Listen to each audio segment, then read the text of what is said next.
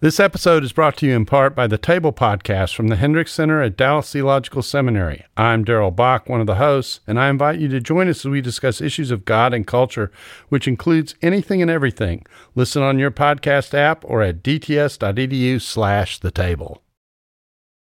This episode is brought to you in part by The Good Book Company, publisher of Does the Bible Affirm Same-Sex Relationships? By Rebecca McLaughlin, a book that examines 10 claims about the Bible's view of sexuality. Go to thegoodbook.com/sexual ethics to receive 25% off with code CT25.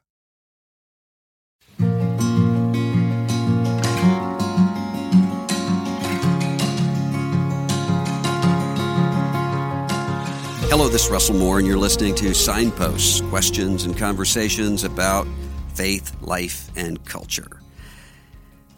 If you have listened to me for very long, you've probably heard me tell this story of one of my earliest memories, because in some ways I think it shaped the way that I view almost everything else in my life. And it was a time when I was, 5 or 6 years old. I was in Sunday school. We had a guest teacher that day, and in our little Southern Baptist Sunday school class, as in almost all of them, the way that it worked was you had a little envelope, and you would put your name on it, and you would mark whether you're present, whether or not you were going to attend the worship service, whether or not you'd read your Bible daily, whether or not you'd shared the gospel with somebody, and your offering. And so parents would often give me a quarter or nickel or something to put in the offering envelope, and I had a quarter in there. And as kids of that age will do, I was sort of playing with the quarter because for whatever reason they didn't take up the envelopes till the end that day. And so I was playing with the quarter, and I put the quarter in my mouth. And the lady who was teaching that day was rightly upset about that. She didn't want me to choke on the quarter. But what she did was to come up and say, now you don't want to put a coin in your mouth because you don't know where that coin has been. And she said, for all you know, a colored man may have held that coin. Now, this was long past the days of Jim Crow, Mississippi. This was not during the times when people would have been seeing images on their screen of people being beaten in the streets. But what was underlying that comment was a much, much larger worldview of white supremacy. And as I'll often say when I talk about that story, I don't know if it's my memory playing tricks on me, but it seems to me as though right after that comment, she gathered us up together to say, let's sing Jesus Loves the Little Children, All the Children of the World, red and yellow, black and white, they are precious in His sight. Jesus loves the little children of the world. Whether I'm conflating some other memories or not, we did sing that all of the time. And I was starting to conclude that those two things did not go together. You cannot be pro-missions and racially bigoted. Those two things can't go together. Can't be pro-missions and white supremacist. If, in fact, God has created a church made up of every tribe, tongue, nation, and language, then to prize my ethnicity as somehow being better than yours, much less to oppress with evil those of other ethnicities, is the contradiction of the gospel. So what many people in the civil rights movement and elsewhere were doing with churches that were trapped in that culture was to come in and say, wait a minute, if you believe in missions, then you have to believe in racial justice and racial reconciliation. Because the very impetus behind missions also ought to teach you about the impartiality of God and about the universal human imaging of God. If the gospel is offered to everyone, if the church is made up of people from everywhere, then that means that you cannot be a white supremacist without exchanging the spirit for the flesh, exchanging the gospel for an anti-gospel. Now, the reason I bring that up is because every year we will gather a big group of evangelical Christians together, usually around the March for Life, and we talk about issues of human dignity and about the image of God. And one of the things that I've noticed happening there is that you'll have two, for lack of a better word, tribes of evangelicals that sometimes will be there. And I'll just, for lack of a better word, say pro-family people and pro-justice people. Not to say the pro-family people aren't pro-justice and the pro-justice people aren't pro-family, but that's sort of the emphasis that would be in those churches. And what I've noticed is that sometimes the pro-family people will say, in my church, I can talk about abortion because people sort of politically and culturally are opposed to abortion, but I can't talk about race without causing an uproar. Or I can't talk about sexual abuse of women without creating an uproar. And at the same time, I'll often have the sort of pro-justice evangelicals who will say, in my church or my setting, it's very easy for me to talk about racism and human trafficking and caring for the poor, but can't talk about the unborn because there'll be a backlash happening from people in the congregation about the unborn. And both of these groups of people are saying, no, we want to be consistent, we want to follow Jesus, and we want to talk about dignity of human life. Now, this is important because there's always a conversation going on about whether or not you ought to use the word pro-life only to talk about abortion.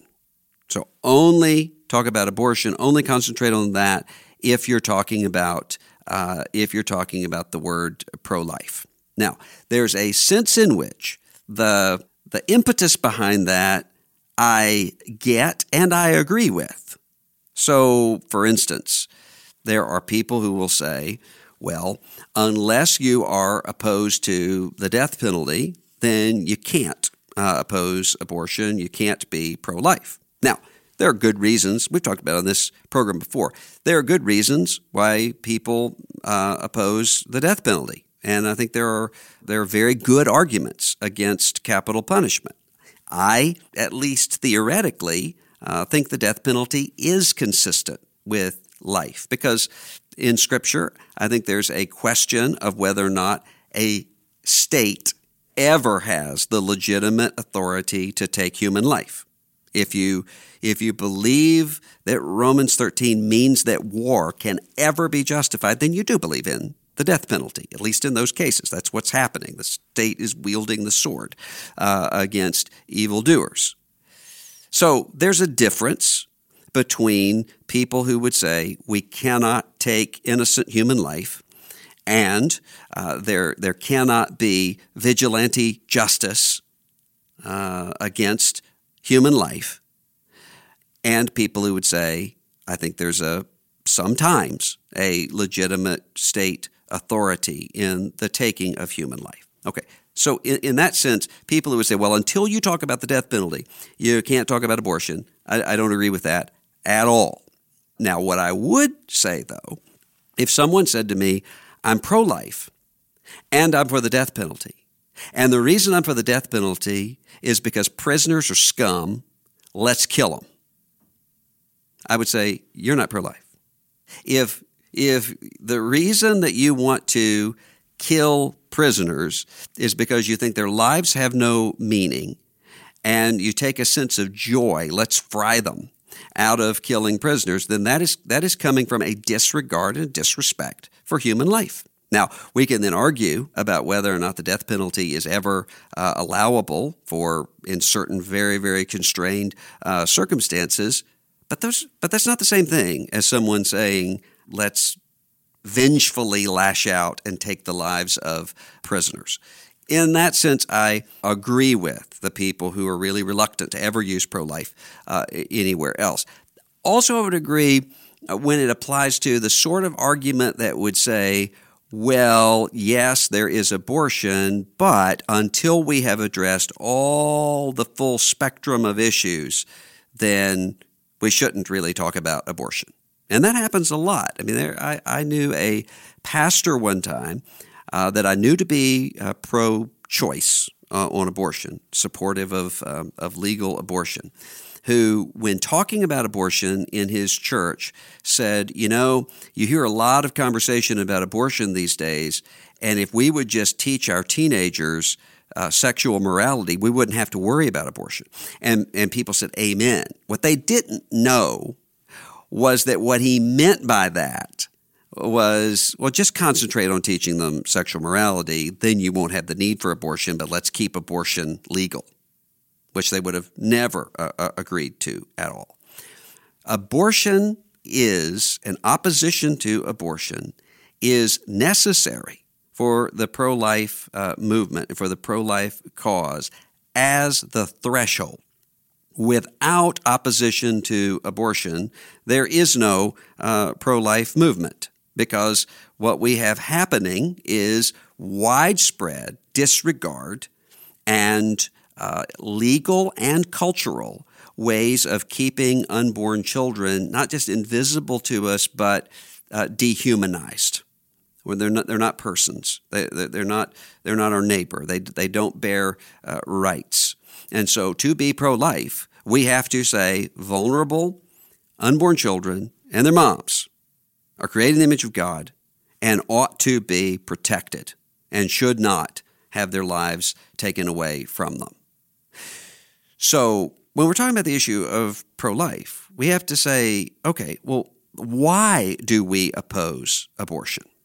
If the reason that we oppose abortion is only for political advocacy groups, then we really don't have a pro-life movement at all. We just have a little legislative agenda that somebody has. But instead, what the pro-life movement is doing is saying we have a political problem, meaning a governmental problem, a judicial problem that we need to address as citizens. Behind that, we also have a cultural problem where we have to ask, who are these children and why is this happening? Why do we devalue people like this? Why do we have disposable people in our mindset in the contemporary era? And how do we speak to that? So we're hitting both the governmental and the cultural moral fabric here at the same time. The same way my friend Mike Gerson used to put it when he was a speechwriter for George W. Bush, that unborn children should be protected by law and welcomed in life.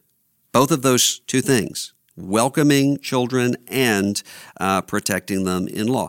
So in that sense, we already are concerned with and talking about more than just abortion when we say the word pro-life. Even almost everybody who would say, let's not talk about anything but abortion when we talk about pro-life, because we are recognizing that when we're dealing with, for instance, a physician-assisted suicide and euthanasia, what are you dealing with? You're dealing with a disregard for human life and the intrinsic worth of human life. When we're talking about embryo research or the destruction of embryos after in vitro fertilization, not a clinical abortion, but what is it? It's the destruction of human life. And what we're saying is that from conception to natural death, every human being bears the image of God and ought to be treated as such. So that is already present there. When we say that we are pro-life and pro-woman, we care about the unborn child and we care about his or her mother, which all of the pro-life movement virtually would say. And not only that, the pro-life movement actually at the grassroots level lives that out better than almost anybody that I know or any movement that I've ever seen. If you look around at pregnancy resource centers, for instance, around the country, what you'll find is more often than not, most of the time, These are places that are actually doing ground zero, hands-on ministry with the poor and the vulnerable. They're helping women in crisis, not simply in terms of making the decision of whether or not to abort and seeking to persuade them not to abort, but also saying, we can help you with, if you want to place your child for adoption, we can help you to do that. If you need childcare, we can help you with that. If you need job training, we can help you with that. If you're afraid to go home, we can find protection and sanctuary for you. Well, why do we do that? Because we recognize that the unborn child and his or her mother both bear the image of God. And we also recognize that the mentality behind the abortion movement is a mentality that sees people and people's worth in terms of power. And that wherever that mindset is present, you are going to have some manifestation of an abortion culture. Jesus does this all the time. When he comes in and says, okay, you know that you shall not commit adultery, but you can't cordon that off and say, well, I'm going to live my life consumed with lust and covetousness, but I'm just not going to physically act on adultery. Jesus says, no. The root of this is deeper than that. He says you can't inconsistently say, oh, well, I'm obeying the law of God, and saying, well, whatever I would give to my parents to support them in their old age, I'm giving to God. So what he says the religious leaders are doing. What the pro-life movement is saying is, if you believe in human dignity, then you believe in human dignity. If every person is created in the image of God, then every person is created in the image of God, which means that we're constantly asking ourselves, who are the people that we don't want to think about? In the same way that an abortion culture says, let's just not think about unborn children. Let's call them clinical words and try to find some way to erase them from our minds.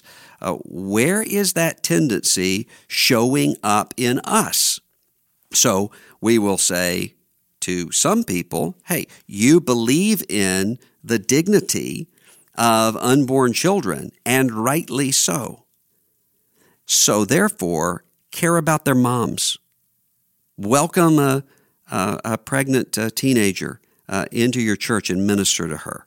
You believe that the unborn child bears the image of God, and rightly so. And you want to protect the life of that unborn child, and rightly so. Therefore, care about people in your neighborhoods who are racially different from you. That maybe the people around you would say, they don't matter, don't care about them. You care about the dignity of human life and the value and the worth of human life. And you understand and you know that there's more to life than the pursuit of the orgasm, as the sexual revolution would tell us. Therefore, care about what's going on with a pornography industry that is destroying the lives of women and communicating a false vision of sexuality that actually contributes to the abortion mindset. We're constantly asking, not just, is this particular act wrong? Although we say that, and we say that specifically, but we're saying, why is that particular act wrong? That particular act is wrong because human beings are not God, and we do not have the power of life or death over other human beings. We have not been given dominion over one another. If we don't understand that, then we're going to follow the exact same path that led us to the abortion movement in the first place. There's a reason why most evangelical Protestants were nowhere to be found at Roe versus Wade, with some notable exceptions, and where they were often on the other side, on the pro-abortion side of the equation. Well, why? It's because you had people who would talk about image of God. They would talk about family stability and sexual morality and all of those sorts of things, but they were not equipped to see how that applies to the unborn child. They averted their eyes from that. In order for evangelicals to be ready to speak a prophetic word against Roe versus Wade, they had to have a theology of human life, and they didn't, for the most part. So, if you're in the 19th century and you're speaking about human dignity, you have to talk about slavery.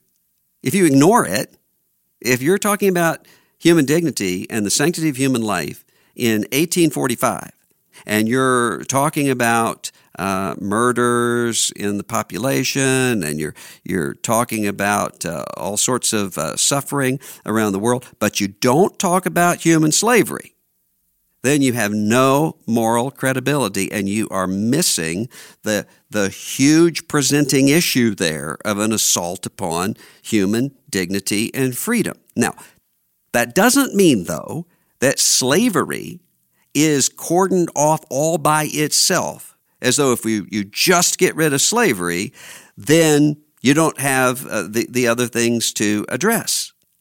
No, you have to get rid of slavery. That's key. That's threshold.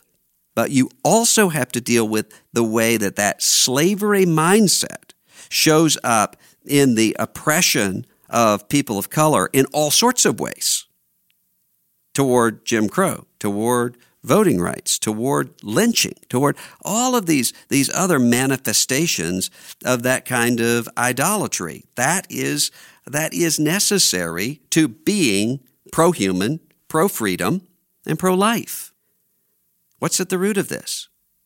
This is what Jesus is getting at when in Luke 10 he talks about the man who is beaten on the side of the road, and the Samaritan is the one, after the priest and the Levite have passed by, the Samaritan is the one who stops and cares for him. Jesus says, go and do likewise. And he asks the lawyer who's asking him the question, now which one was the one that obeyed the law of God in loving neighbor? And the answer was, well, the one that showed him mercy. But he didn't want to go there. He didn't want to think about the Samaritans because they're the people that don't matter in his view. And so he wanted to ask the question, well, who is my neighbor? I'm going to obey the command, love God and love neighbor, but who is my neighbor? And Jesus takes him exactly where he does not want to go. Matthew 25, the judgment scene when Jesus is separating the sheep from the goats. He does so in terms of people who are largely invisible to those who are being questioned. When Jesus says to those who are being condemned, I was in prison, you did not visit me. I was naked, you did not clothe me. I was hungry, and you did not feed me. Their response is, when did we do that? We didn't see that at all. When the rich man in Jesus' account is seen in torment, it's because Lazarus, poor, covered in sores, licked by dogs, seen as irrelevant, shameful, not even really a part of his story.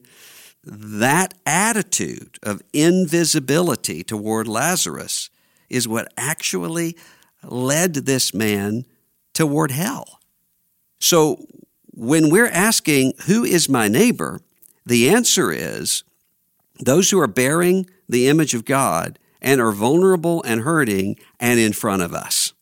And often the people that we don't want to acknowledge at all. Now, why don't we? Well, there are all sorts of reasons, but one of the reasons is the tendency toward a herd mentality. In John 12, John tells us about people who, hearing Jesus teach, they didn't commit themselves to Jesus because they were afraid that they would be put out of the synagogues. They would lose their place in the tribe. And the reason for that, John says, is because they loved the glory that comes from man more than the glory that comes from God.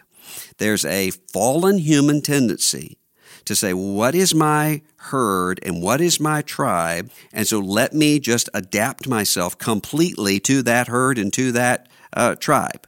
And so you may have the pro-justice people who will say, my tribe cares rightly about the poor, and cares about racial justice, and cares about sex trafficking, and cares about a global hunger. But let's just not talk about abortion.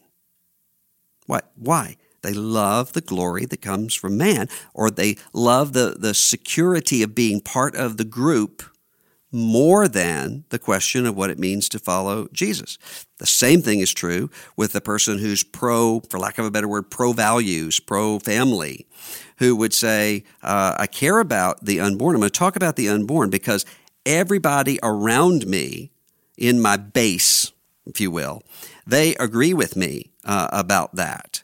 And so I can continue to talk about that and can be seen as having great courage or great insight, even though I'm not really teaching or leading. I'm just saying what it is they already believe and repeating it back to them. But I won't talk about the who is my neighbor question when it applies to, say, race, or to say the disabled, or to say the elderly person with Alzheimer's who's being ignored, or in some cases around the world is actually being killed. Well, that's not teaching one another, and that's not actually standing up for human life. That's just standing up for whatever the political values are of the group that you're with at the time. And what that actually means is that what we're saying is that your visibility to us is based upon your power. The power that comes with whether or not a majority of the people around me right now want to talk about you. That's Planned Parenthood. That not only isn't an alternative to the pro-abortion mindset, that is a pro-abortion mindset. If unborn children are useful to you, so you talk about abortion, then you're not really talking about abortion. You're just using these unborn children. And if racial relations and racial reconciliation and racial justice is useful to you in your particular tribe, but you don't want to talk about unborn children, then it's not the human dignity that you care about. It's, again, the power of whether or not the tribe or the majority will confer personhood upon those they want to see as invisible. The pro-life movement has said, and rightly so, people aren't useful. People bear dignity and value and worth. And we train ourselves for whether or not we're going to recognize that or not in a variety of ways. So actually, even if we want to limit the discussion only to abortion, our children are watching us. When we say every human being bears image of God, every human being bears dignity, our children are watching and saying, okay, does that apply to the stripper who's being trafficked down the street? If she shows up in your church, do you see her?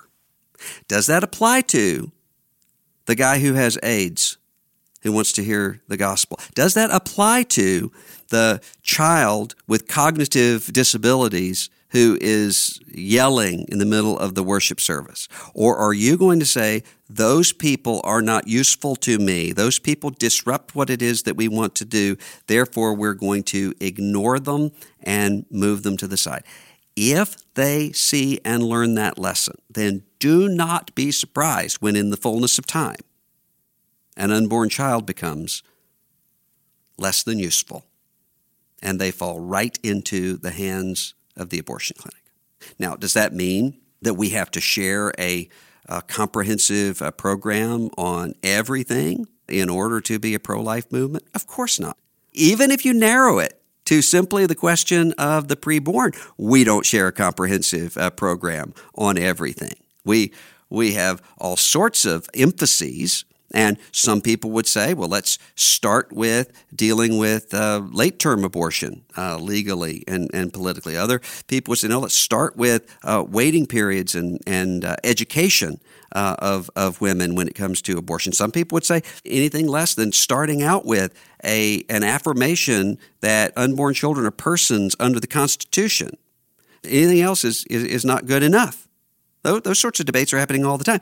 Even with the all-or-nothing people, there's debates over whether or not we need a constitutional amendment or whether or not the 14th Amendment already includes children as persons, and therefore we ought to simply have the government proclaim that. All of those conversations go on, and they also take place within the life and the ministry of the church.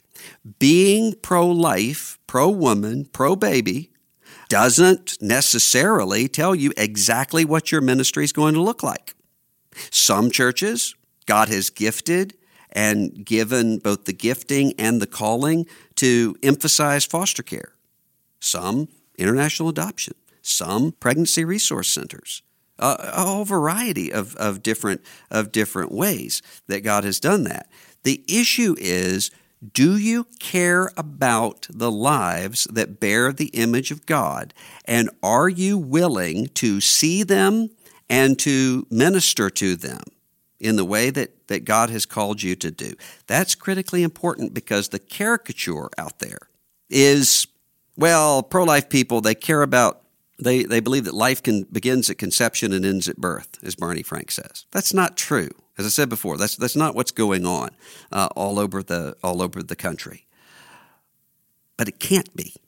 It can't be. To care about human life doesn't mean that we're necessarily going to agree on what a healthcare system ought to look like, but it does mean that we agree that sick people matter. It doesn't mean that we're necessarily going to agree on what sorts of affirmative action programs we ought to have in our colleges or universities, but it has to mean that we understand and know that Black lives matter, Black people matter. It doesn't necessarily mean that we agree on how many immigrants ought to come into the country every year, but it has to mean that the lives of immigrants and strangers and sojourners matter to God and ought to matter to us. So we can't be the people who say these people are parasites. We have to say these are people created in the image of God. If the majority decides who a person is, then that's called pro-abortion, regardless of whether or not you call yourself pro-life or not. So if we're going to combat that, we can't say, well, I'm pro-life or I'm pro-justice. We have to say we're pro-life, we're pro-justice, we're pro-family, we're pro-vulnerable, we're pro-Jesus. And our question cannot be, well, who then is my neighbor? Pro-life movement can only go forward by saying the life of every person is bound up in the question of who God is, and therefore matters.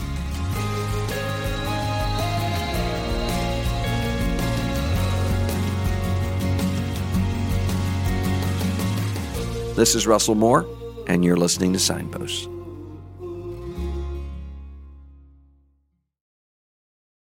Every day, CT testifies to the reality that Jesus is alive, transforming his world and bringing his kingdom to bear. Jesus transforms, CT equips. Make a gift to our nonprofit ministry with a gift of $20 to provide 150 more people with redemptive storytelling, global perspective, and thoughtful podcasts. Give now at morect.com/equip.